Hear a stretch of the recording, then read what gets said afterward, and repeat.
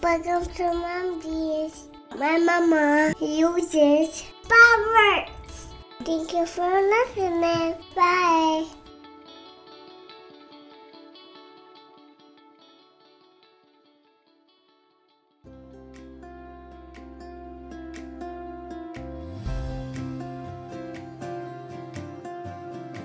Finding the right jeans is hard. Accepting your jeans is even harder. Whether you wear boyfriend or bootcut, high-rise or low-rise, this podcast will teach you to love the jeans you're in. I'm Rachel. And I'm Tina.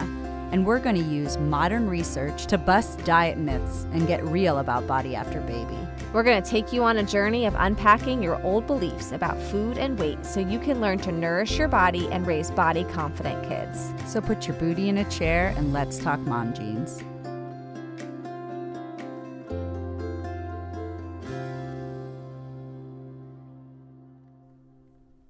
Hey everyone, welcome to today's Mythbusters episode. Today we are switching gears from busting myths about adult bodies and chatting about kids by busting the myth. Ba-dum-boom. Here it is. Kids today aren't healthy. Ugh, how dare you? Today's myth is one that most parents are so confused by. Are their kids healthy? Is the food that we are feeding our kids nourishing them? Are kids today too sedentary? Should parents be doing something about their kids' health? Oh, this is obviously a complicated myth. So many questions and so much confusion. It's a complicated myth because we have to really completely pull apart multiple layers about the food industry, about weight and BMI, and really the overarching concept of what is health. So to simplify it, we're going to just stick with the latter, the overarching concept of health and how this myth has narrowed pediatric health to just diet and exercise. We're going to give you a brief history about this myth, and then we are interviewing author and a passionate mythbuster herself on kids' health, Virginia Sole-Smith. So this myth has way too deep of a history to dive into, and we only have 40 or so minutes, but some of the earliest research on children's health that we uncovered goes back to the 1870s when children's hospitals began to form, and up until then it was only adult hospitals, and then seeking funding in order to study pediatric health and care for children. Only those with financial privilege could afford medical care for their children, and the rest of the children were left untreated in various levels of poverty at home or in orphanages, with atrocious childhood mortality rates and rampant childhood diseases.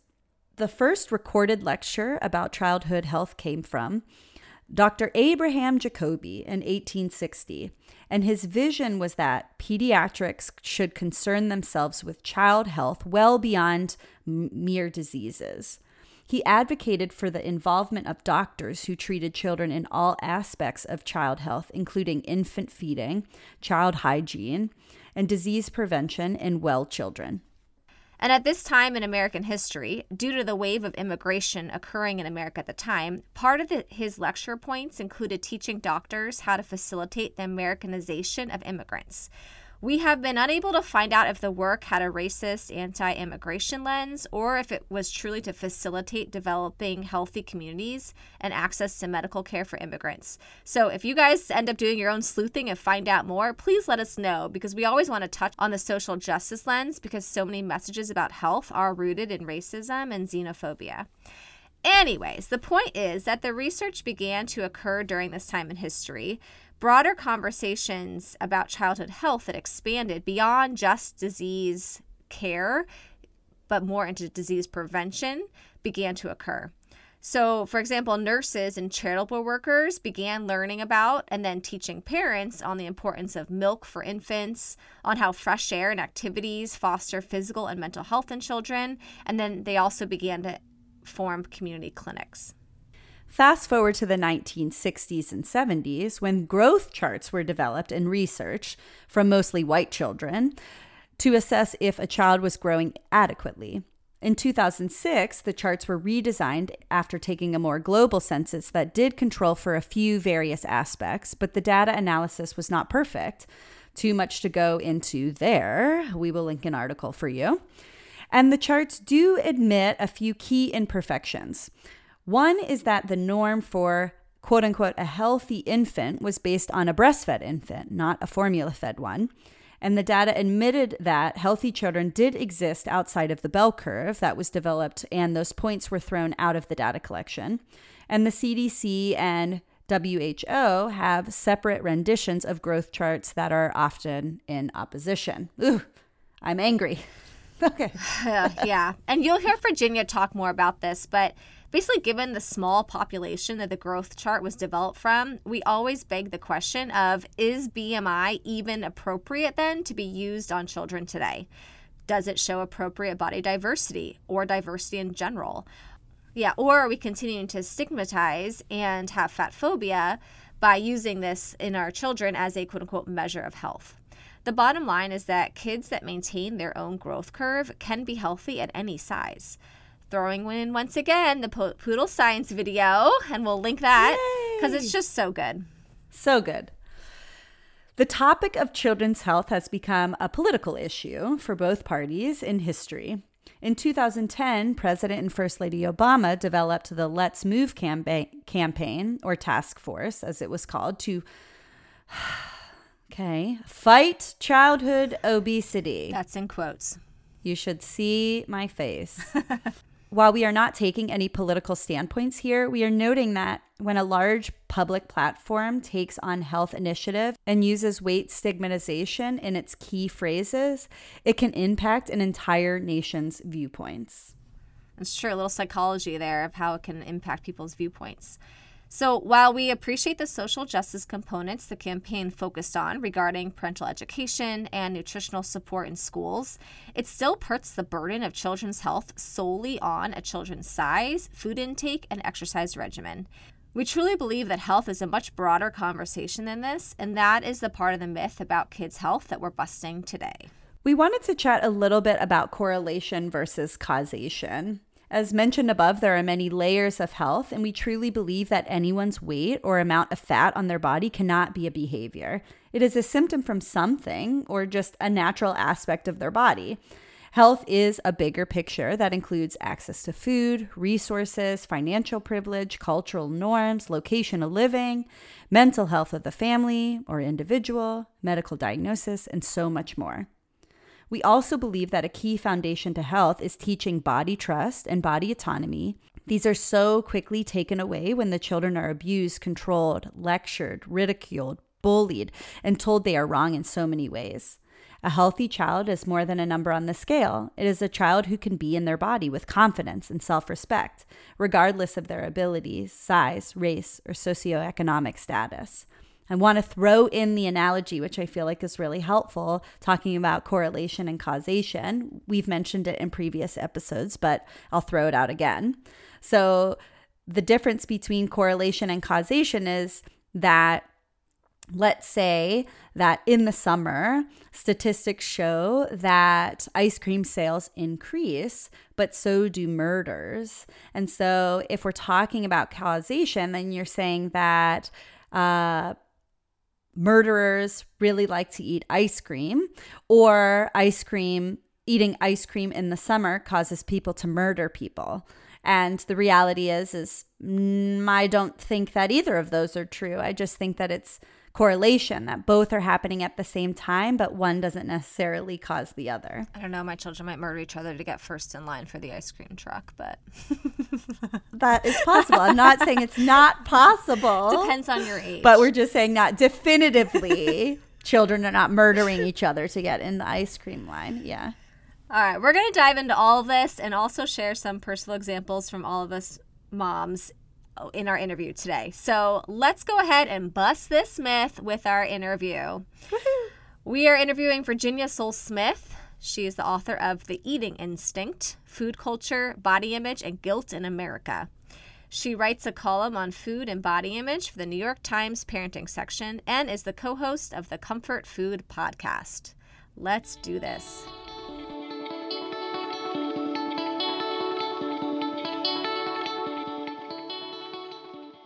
Well, welcome to our episode today, Virginia. Thank you for joining us. Thank you for having me.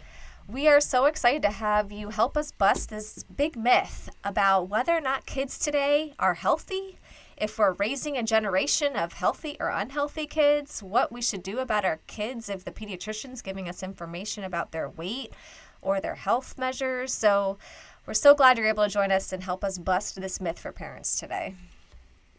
Absolutely. I'm excited. Could you start us off, share a little bit about who you are and why you're so passionate about helping us bust this myth today? Definitely. So I'm Virginia Soule-Smith. I'm a journalist. I'm the author of The Eating Instinct, Food Culture, Body Image, and Guilt in America. I also write a monthly column for the New York Times parenting section on raising, quote, I'm putting it in quotes, healthy eaters, where I talk a lot about kids and food and weight and body image. And I'm the co-host of the Comfort Food podcast, where we talk about a lot more of the same. And how this sort of all started for me is, when my older daughter was born 7 years ago, I absolutely wanted to raise a healthy child. I had that mantra through pregnancy of the only thing that matters is a healthy baby. I did actually really want a girl, which is a whole other thing, but I kind of claimed I didn't care about the gender. I only wanted a healthy baby, all of that. And I was really fixated during that pregnancy on, am I taking the right vitamins, like the best brand of vitamins? Am I, getting enough omega-3s? And, we get this message that we're building a, quote, healthy baby with literally every bite of food we take and every choice we make as pregnant women. So this was really something I was pretty obsessed with and also pretty sure I was doing right. But then my daughter Violet was born, and when she was a month old, we found out she had a rare congenital heart condition. She went into massive heart failure and almost died, and then also completely stopped eating and was dependent on a feeding tube for the better part of 2 years. And this is really the moment when I was like, wait a second, like all this stuff, first of all, this crazy thing happened that really was beyond my control. But let me tell you, it took several years of therapy to accept it was beyond my control because I'd been told that I was going to raise a healthy baby. And so, of course, it had to be my fault. I had to have done something wrong. And then also, it made me realize how much we place this moral value on healthy in a way that really is really ableist and really discriminatory towards kids who are, valuable human beings. And the fact that she was, quote, unhealthy because of her heart didn't make her any less essential to me as my child. So that was the starting point for the whole thing. I remember my aunt giving me that advice when I was pregnant because my cousin has spina bifida, and her saying, her telling me, be careful about even saying, I just want my baby to be healthy, because she goes, I even got that advice. People told me that. And then how do you think that was able for me to process, and how did I feel when my baby wasn't quote unquote healthy? And so it is ableist. And so that stuck with me years and years ago about that piece of I'm just going to love whatever it is. And I'm a good mom no matter what. Exactly. And you can let yourself off the hook in a big way then, but you can also see your child for who they really are instead of putting all these labels on them and expectations. So while we're talking about this overarching theme of, well, not theme, it's a myth of my kid or kids today aren't healthy, a lot of times we're hearing other myths within that, which is my kid is fat, this is bad, or it's my job to raise a healthy kid or a kid that lives in a thinner body, which we're associating with healthy, right? So we're trying to bust that, those concepts. And so what do you know about these myths, history or origination? Sure. Can you share with our listeners a little bit about that? Absolutely. So, a lot of my reporting over the last 7 years since this experience with Violet has been really focused on unpacking the connections between health and weight for kids. And there's a couple things to keep in mind. One is that, parents at both ends of the growth chart get this message about health and weight. Violet had lost a lot of weight during that month when her heart was shutting down. So for her, thin was definitely not better. Being underweight was extremely dangerous. But then at the other end, my second daughter, who was born healthy, typical eater, is a 96th percentile kid. And so we had pediatricians making comments on her at the end. So I really live both ends of the spectrum in a very real way. And what we know about that spectrum that the doctors are using is that the growth charts were developed using data collected on mostly white children, mostly in the 1960s and 70s. So there's a very real question about whether the body mass index chart being used in pediatrician's office even applies to kids today? Is it even relevant to, the diversity of kids that we see today, the way that bodies have changed, not necessarily in unhealthy ways, but just changed because demographics in our country have changed. We're a more diverse population, food customs have changed. We're not the country we were in 1963. So it seems weird to put that standard on our children. What we know is that kids who maintain their own growth curve can be healthy at any size along that growth chart. We're not all supposed to be 50th percentile average size humans. Body diversity has always existed. Even back in the 1960s, it existed, and well before that. And it exists today as our country gets more diverse. So it's really important to take a step back from this idea that our children's weight communicate something about their health. Again, there are these situations like with my daughter Violet, where of course a massive weight drop is really concerning. Or if a child makes a big weight change in the other direction, it can sometimes be a correlating symptom of, a condition. Like when kids develop diabetes, there's often weight shifts in one way or direction. But it's not the weight itself that's the problem in most of these cases. That's just a symptom. So it would be like taking someone who has lung cancer and saying, you know what, we're going to whiten your teeth. Those yellow teeth you have, that's the reason you have lung cancer.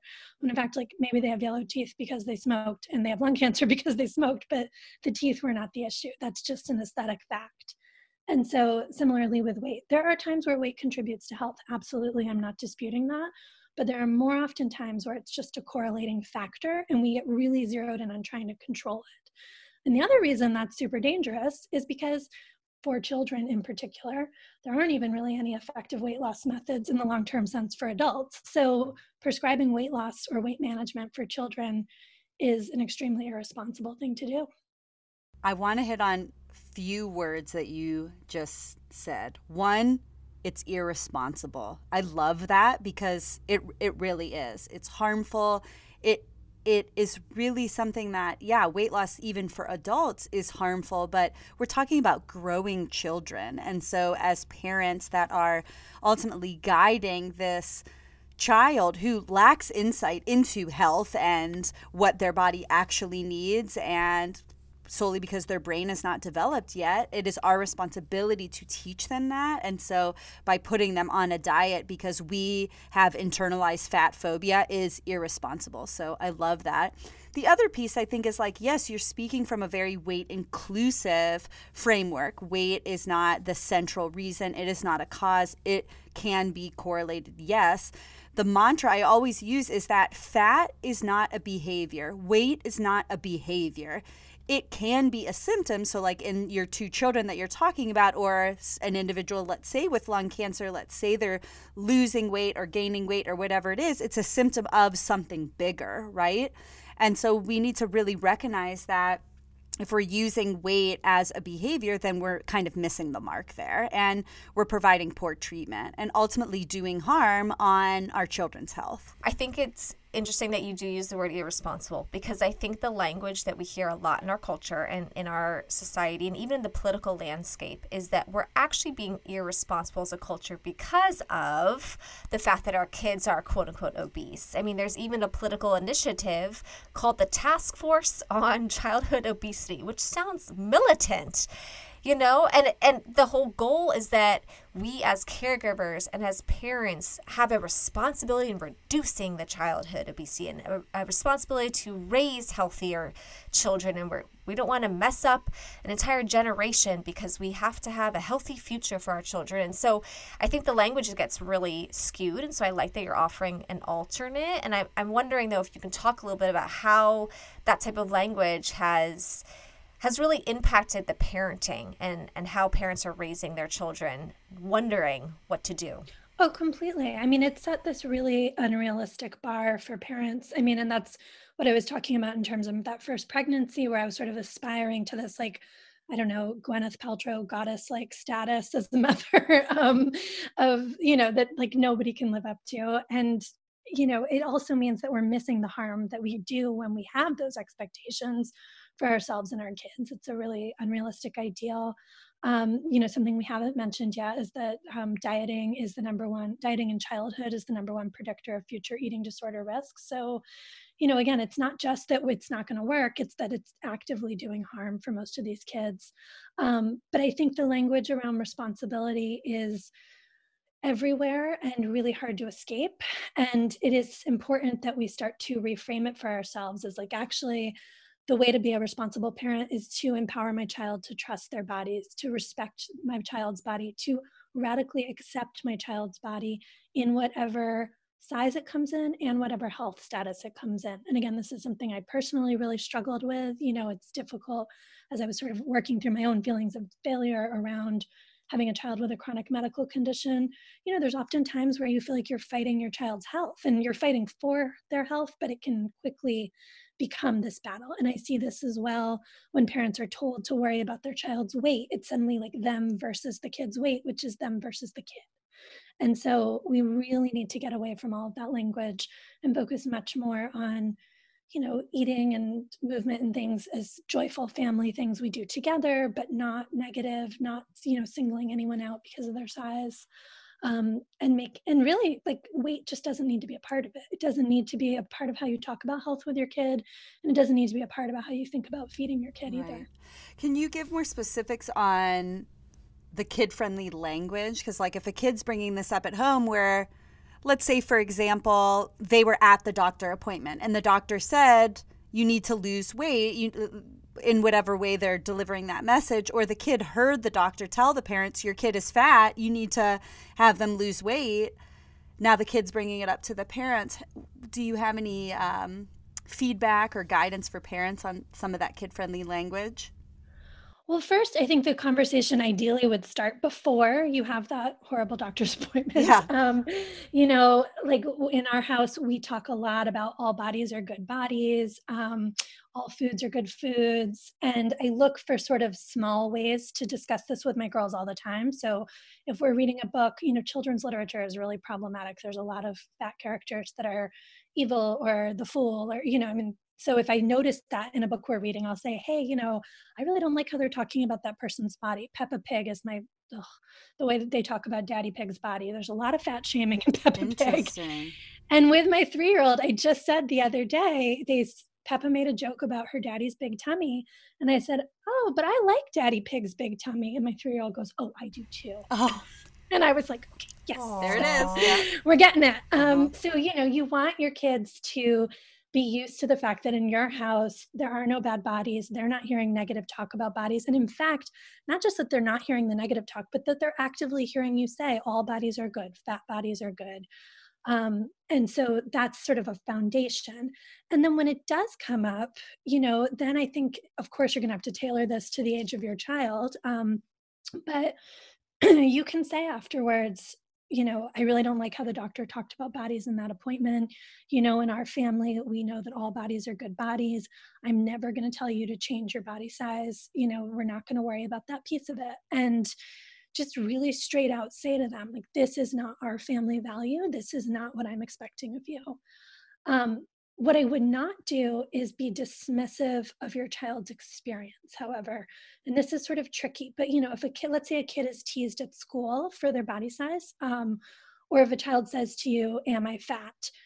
I think a place a lot of parents want to go with that is, you're not fat, you're perfect, and trying to sort of reassure, like, there's nothing wrong with your body, which is great. But if the child has already been labeled that way by other people or is experiencing for themselves, I am bigger than my peers, what you run the risk of doing is erasing their experience. If you say, no, you're perfect, you're not fat. Instead, you want to say, you are bigger than your peers, but there's nothing wrong with that. Your body is a great body. I love your body. I love your belly. I love, whatever it is that's come up. Isn't it sad that a lot of people struggle with this? Isn't it sad that a lot of people say hurtful things about bodies? We can do this differently. So you need to acknowledge that weight stigma exists and that this informs how we think about health, but make clear that you disagree with it and you will never apply that to your child. I think it's interesting that you bring up, it's not like you're putting a protective bubble over your child, right? It's not that you're not bringing in books that it's like, well, this does have some fat phobic statements, right? Peppa Pig is making fun of their dad or whatever. I haven't read any Peppa Pig yet. My kid's only 2, but maybe we should. maybe we should start, right? But it's that, hey, we're having this very transparent conversation because they are going to receive this messaging outside of your house. But if you've already done that pre-work in reframing that language with them, then they're better skilled and they have better tools to be able to challenge it when you're not with them. Another thing that I think you bring up, which is so, so important, and I want parents to hear, is that when we invalidate or erase the kid's experience, then we're ultimately saying that the way that they felt is bad, right? Like, oh, no, you're not fat. I don't know what your friends are saying. You're perfect. So then now the kid is internalizing, well, fat is bad, right? So my parents are saying that I'm not, so I'm either fat or I'm perfect, right? I can't be both, right? Or someone says, oh, you're not fat, you're beautiful. So I can't be both. I can't be fat and beautiful at the same time. So it is really important to, bring some reality to it. And so it is in the sense saying like, yes, your body is bigger and that is okay. And people may use the word fat or large or whatever. And that is ultimately descriptors. It's the same thing as you having brown hair and brown eyes and whatever other descriptors you want to use. So it's really normalizing that language. And depending on the age of the kid, having that appropriate conversation and being like, this may be something that you're going to be experiencing. Let's talk about that. Let's talk about strategies and comments and reframes that you can use so that your feelings aren't getting hurt and you can acknowledge that this is you and your body is the way that it's supposed to be, right? Yes, absolutely. And what I would just add on to that too is these conversations are just as important to have with your thin children. And if you are a thin parent, I often comment, like my girls know that I describe myself as small fat, and they're kind of aware of that piece of it. But if I was a thinner mom, I would still be trying to have this conversation with them. And I have this conversation equally with my 20th percentile kid and my 96th percentile kid, because, a couple of reasons. One, your thin child could grow up to be a less than adult. And so, you don't want them to think that their thinness is like some kind of superpower or somehow innate to their personality. Thinness is a trait that can change, and you want them to be okay with it if it changes.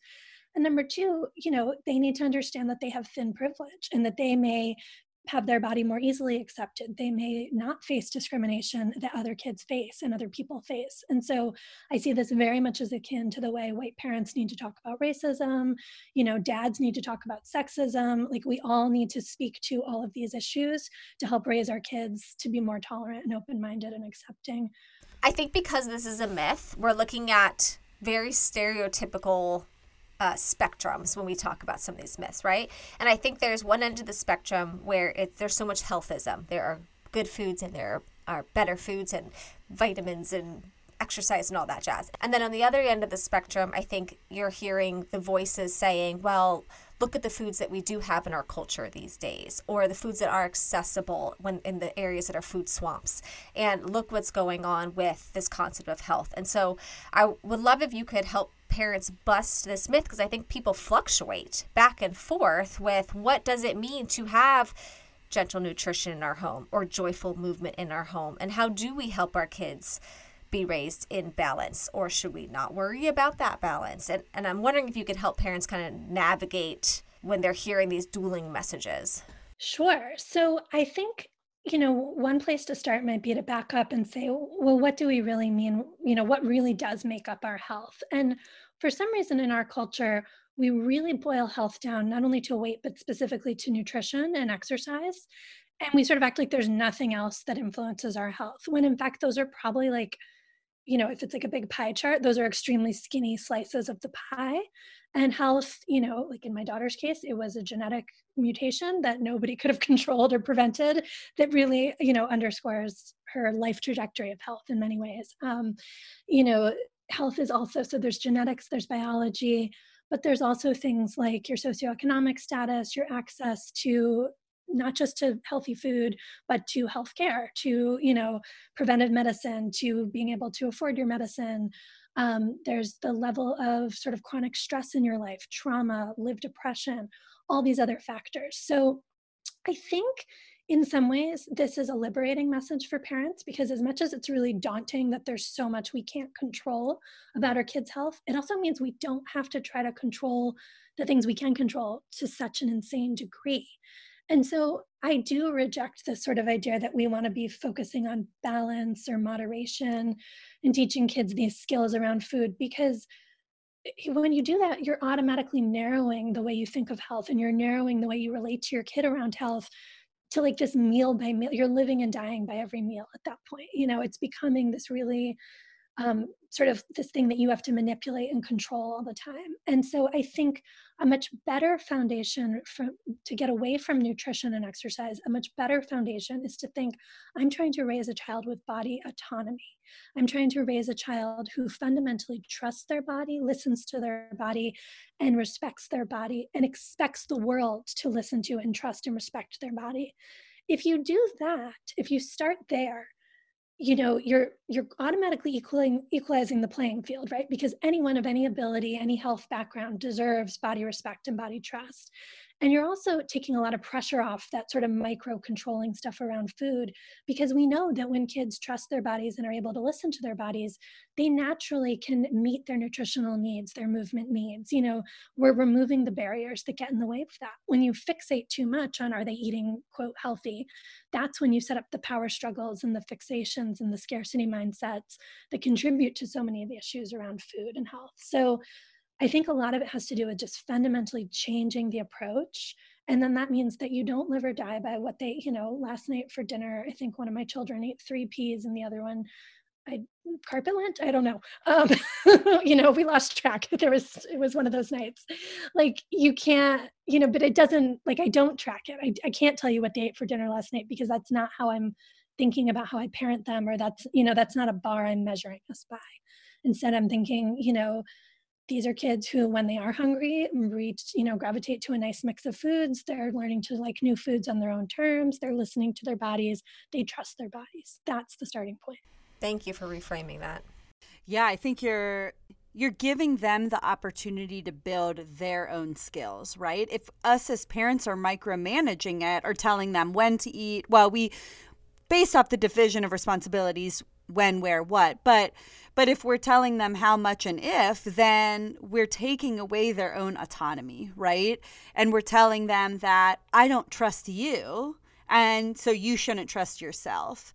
And the best skill that you can give your kids is letting them figure it out, right? Letting them get a stomach ache because they ate 10 pieces of candy or whatever. But they learn then.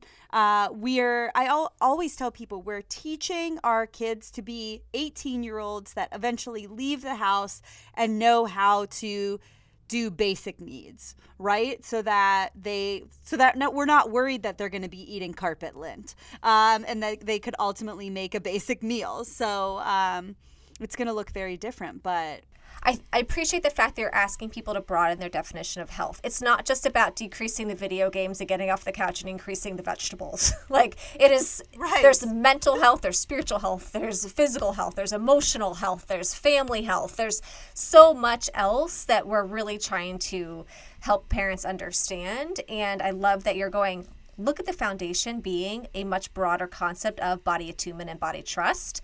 And then we look at what are the different factors that would go into that, because it's much more than vegetables. Yes. By saying it's vegetables is ultimately, in one way or another, is kind of racist, right? It's saying that, like, there's a part of me that thinks that it is, because it's saying like, oh, well, we feel safe, we feel privileged, so our health is all about vegetables. But really, it's like there's individuals out here that don't have access to food, that don't even feel safe leaving the house, that go outside of the house and ultimately are experiencing these constant microaggressions that it is a bigger issue. And it isn't about, did you get your 1 to 3 servings? Yeah. Oh, absolutely. Right. I agree with that. Most often, no. Yeah. Right? Yeah. And I think also, it's a really paternalistic way to talk about health, because it's assuming that if people aren't, quote, eating right or sort of measuring up to your idea of health, that it's because they don't know any better, that it's because like we have to go in with nutrition education and teach them all these things.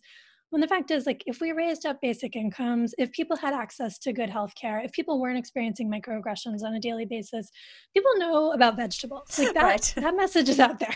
They don't need Yeah. they don't need anyone to teach them about vegetables. They need to be able to afford vegetables. They need to have a safe place to cook vegetables.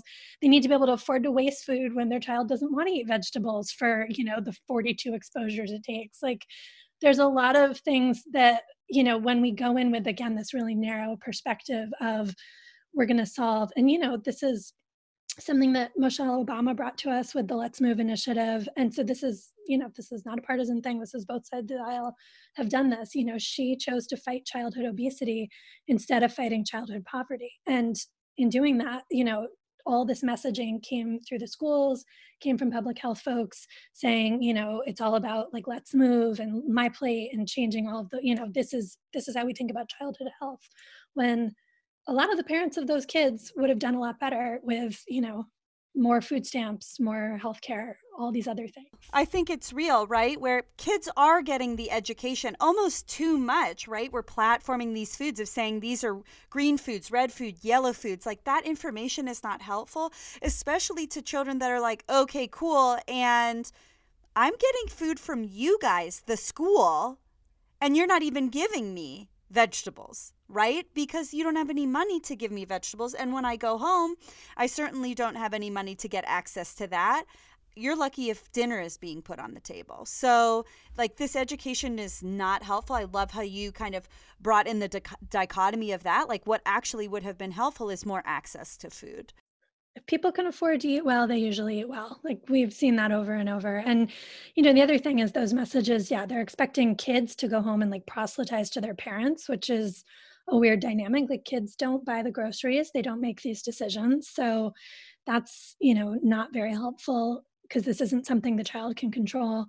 The other thing is it's not developmentally appropriate to teach nutrition in this granular way to little kids. Like little kids are really concrete thinkers.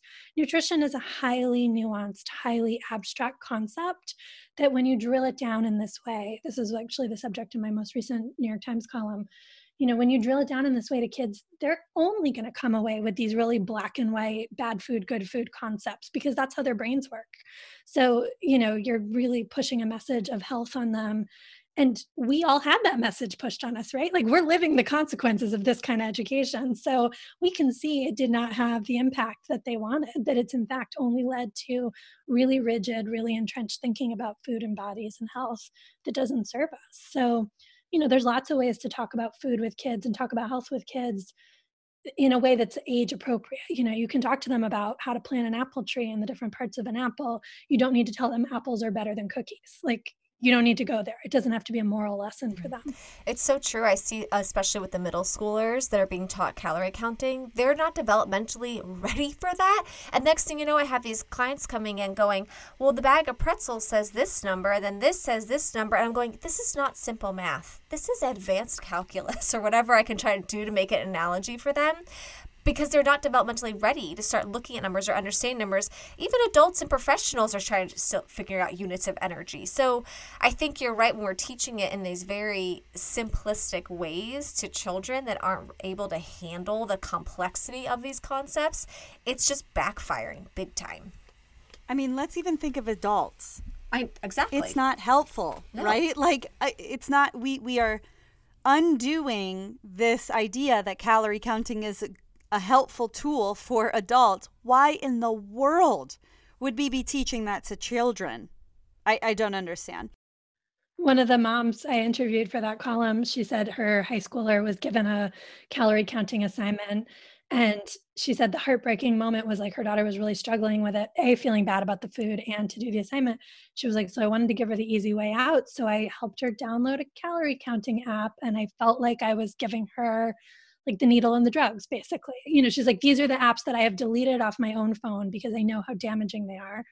But it was like an easy way to get us through this assignment, And of course, she talked to her daughter about it, and she's not still using the app. But this is literally, this thing that has caused so much harm for parents. Why on earth would we teach it to our kids? I think that flows into our last question about like how can parents do this work themselves to challenge this myth about health or the narrow definition of health so that they are having a broader definition for themselves and then also not projecting it onto their children? Well, for me, therapy was real important. So I'll give a shout out to that. I could second that. Yeah. I think that, and, I say that jokingly, but it's true. I think a lot of us need to spend some time really digging deep on this stuff, and having, a weight inclusive, health at every size mental health professional who can help you is a tremendous resource. Of course, that's not available to everybody, but if it is, certainly encourage people to pursue it. But I think there's a couple things we can do, more concretely in our own lives. I made a pretty big commitment early on that my daughters would not hear me say negative things about food or bodies ever. And that felt really hard because, when they were little, I was doing it all the time and I was catching myself and, but once I made this sort of concerted, it was when my older daughter, she was about 2, and she repeated back something I'd said. And I was like, oh dear God, what am I doing? This isn't what I want her to hear. Forcing myself to do that for them really changed the narrative in my own head as well, because I had to, and it took a while. It was like months of like sort of consciously catching myself having a negative thought, stopping myself before I verbalized it. But then over time, the negative thoughts like got quieter. Like I didn't need to sort of stop myself so aggressively every time, because I wasn't verbalizing it anymore. So I wasn't giving it the room. I think also curating your social media feeds is a really big one. I did a lot of aggressive unfollowing of accounts that push diet talk or push, health equals thinness talk, just to create more space in my brain. And it is amazing when you spend less time hearing that noise, it frees you up in this huge way. So those were big ones. The other thing, there was a nice study I reported on a few months ago that showed that even parents with eating disorders, folks who are really, really struggling with these ideas for themselves, if they were able to avoid negatively talking to their kids about food and body, both in terms of how they talked about themselves and how they talked about their children, the children did much better. So I think there's a lot of hope that even if you're struggling, you don't have to pass this all on to your kids, even if you can't necessarily change all your behaviors, even if they are sort of aware, like mom doesn't eat carbs and what's that about? If they don't hear the negativity from you, and if you really try to frame things positively to them, that will protect them. And I would argue that's also ultimately going to be really good for you too. So it's very complex, it's multi-layered, but I think changing this narrative in our own heads for them and then for ourselves is definitely the first place to start. Yeah. I always use the analogy of like building a house where like the house is going to change, right? You may bring it down to its studs and redo the interior or change up the furniture or whatever. And that's your kid's life, right? We can't really control it, but if the foundation is solid, that foundation can last through all these remodels. And that foundation starts with the parents, right? And so giving them those tools, that safe environment, is such a great gift for them. But in order to do that, we have to do our own work. So, yeah. And one other thing I just thought of, if you're dealing with a health issue with your child, if you're really struggling with feelings of guilt around that, like start to verbalize that. Because I would say I spent the first 2 years of my daughter's life secretly convinced that I had almost killed her, that this was all my fault, and afraid to say that out loud because I was so sure my husband, my mom, everyone around me would be like, yes, we know. We all saw how you almost killed your baby. And obviously, when I finally got to the point where I could say, hey, I think her heart condition's all my fault, everybody around me was like, well, that's not true. Like scientifically not true at all. And you didn't do it and nobody's blaming you. And it was hugely liberating to have that experience. So whether, and of course there's going to be times where someone may be blaming you. If it's about weight, they may be blaming you. Moms in particular get a lot of blame. But if you can find some safe person, whether that's a therapist, a doctor, somebody in your life who you can say, I feel really responsible for this. And they will say, no, it wasn't you. I will say it to you right now, listeners. It wasn't you. It's not your fault. I think that's really important. And like moms in particular need to hear that, because we are so conditioned to think that whatever our kids are struggling with in any way that they're not measuring up to that idea of perfect health, that it's all on us, and it's not. How can our listeners find you? VirginiaSoulSmith.com is where you can go to sign up for my newsletter and see latest articles. And I'm on Instagram and Twitter at @V_Soulsmith, which is a bad handle I thought of before I started to say it on podcasts all the time. And our podcast is Comfort Food. So that's anywhere you get podcasts. Thank you so much for joining us today. Thank you. Thank you.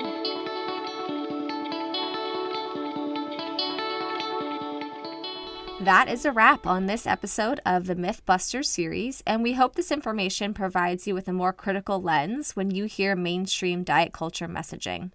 Please reach out to the person interviewed to connect with them in the ways they listed, or you can check out our social media pages at Mom Jeans the Podcast for details on the episode and to find our guests' information.